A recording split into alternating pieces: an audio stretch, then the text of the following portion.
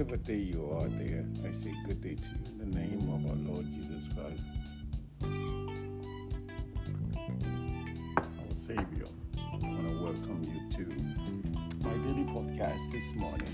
It's been such a very pleasant day. Today is January 19, 2024. How fast is the year running? And if you're one of those that is still thinking of what to do for the new year, I think there's no better time than now. Start getting yourself together so that you can get something started. But we're still in this friendship. Be careful of the kind of friends you allow around you. Be very careful of the kind of friends you allow around you. Some friends will mourn with you, but they will not celebrate with you. Some friend will mourn with you, but they will not celebrate with you. They like to see you crying so that they can cry with you. They love misery. They're miserable themselves, so they love misery. And there's some friends who will want you to have, but they don't want you to have more than them. They want you to have. They will do everything possible to make you have, to make you being successful. But when it comes to you being more successful than them, it becomes an issue for them. They can't stand that. There's some friends like that. And there are also some friends who want you to be successful, and they will stay there with you. They will show you every means of being successful. Some friends would like to give you all the time, but they don't want you to ever have, because they like that power of dominating you. So with all these things and all these types of friends, which one of them are you? And this is why I was talking about Job's friend yesterday with you, if you will remember. And I want to revisit the story of Job and his friends.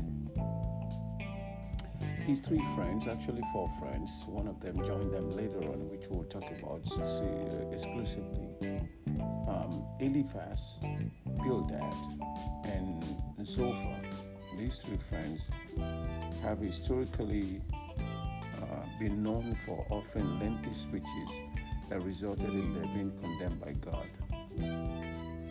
Now, they were there for Job when Job was going through it.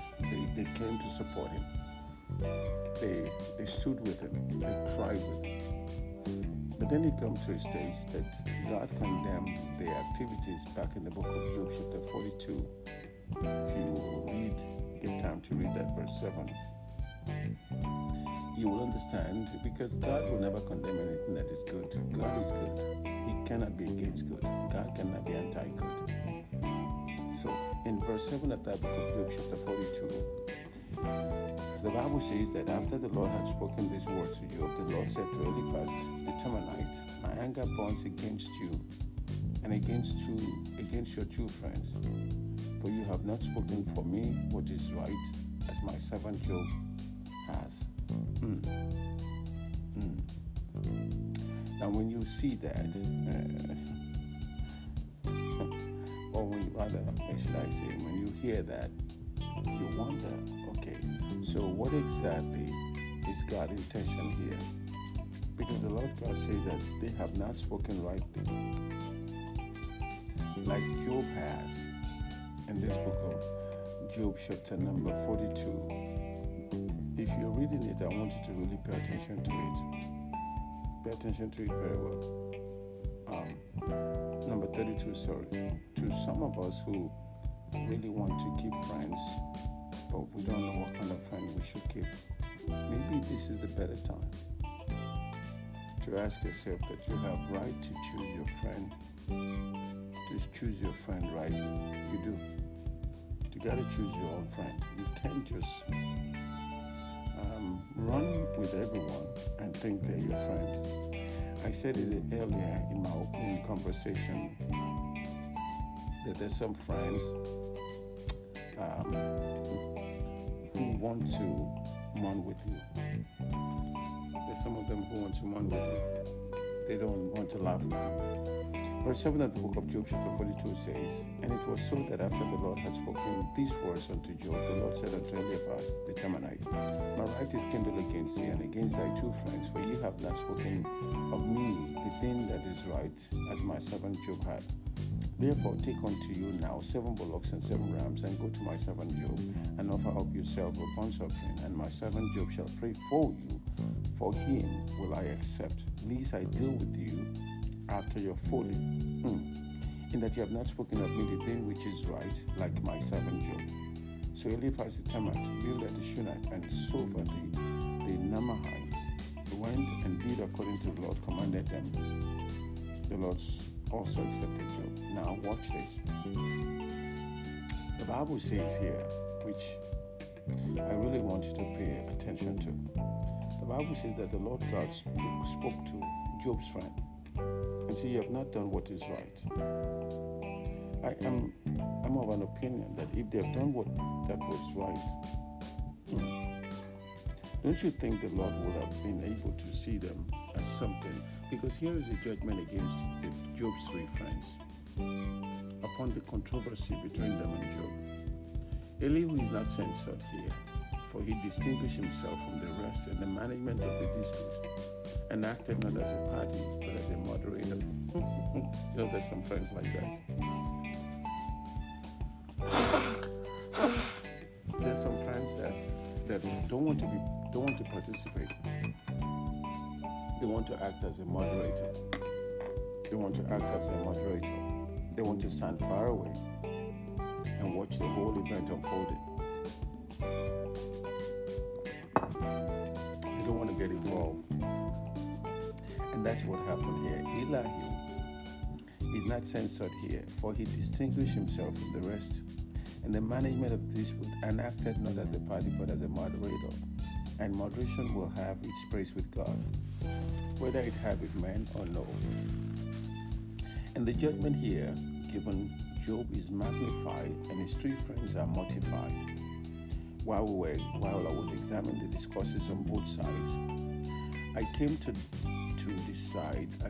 a decision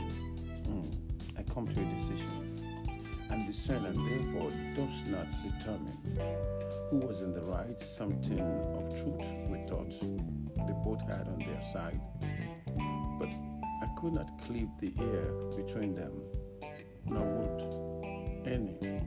For all the world, I've had to give the decisive sentence upon the case. In their own mind, they think they were doing a good job, but they were bashing Job while Job was down. If you are my friend, when I'm down, you're supposed to lift me up. You're not supposed to be bashing me while I'm down. So Job is greatly magnified and comes up with honor. He was but 1 against 3, a beggar now against 3 princes. And yet, having God on his side, he needed not fear the result. The thousands set themselves against him. Pay attention to this here. After the Lord had spoken these words unto Job, after he had convinced and humbled him and brought him to repentance for what he had said amiss, then he owned him in what he had said well, comforted him, and put honor upon him. Not till then, for we are not ready for God's approbation till we judge and condemn ourselves. But then he thus pleaded his cause. For he that has torn will heal us. He that has smitten will bind us. The Comforter shall convince. And the Lord God said to Job after this, and said, "Your 3 friends have not spoken well of me." So which means every friend that come to you are supposed to be representing God in your life. They're supposed to be representing God, don't you think so? Because God is not well pleased with these guys. They did something that is not right, and God Himself is not really. God is not impressed with their confusion. God was not pleased with it, and so God says, "You have not represented me well." Are you representing God in your relationship, in your friendship? Are you representing God? Are you representing God? Are you the mouthpiece of God in your friendship? Or you're just there for who you are? Think about it. Maybe God arranged you to meet this individual because this person needs you, or you need this person, or you both need each other. Play the role that God asked you to play, and the rest will be an amazing story. I'll be back again tomorrow, and you're going to hear more about what this stands for. May God bless you, may God keep you, may God cause His face to brightly shine on you. Good day to you.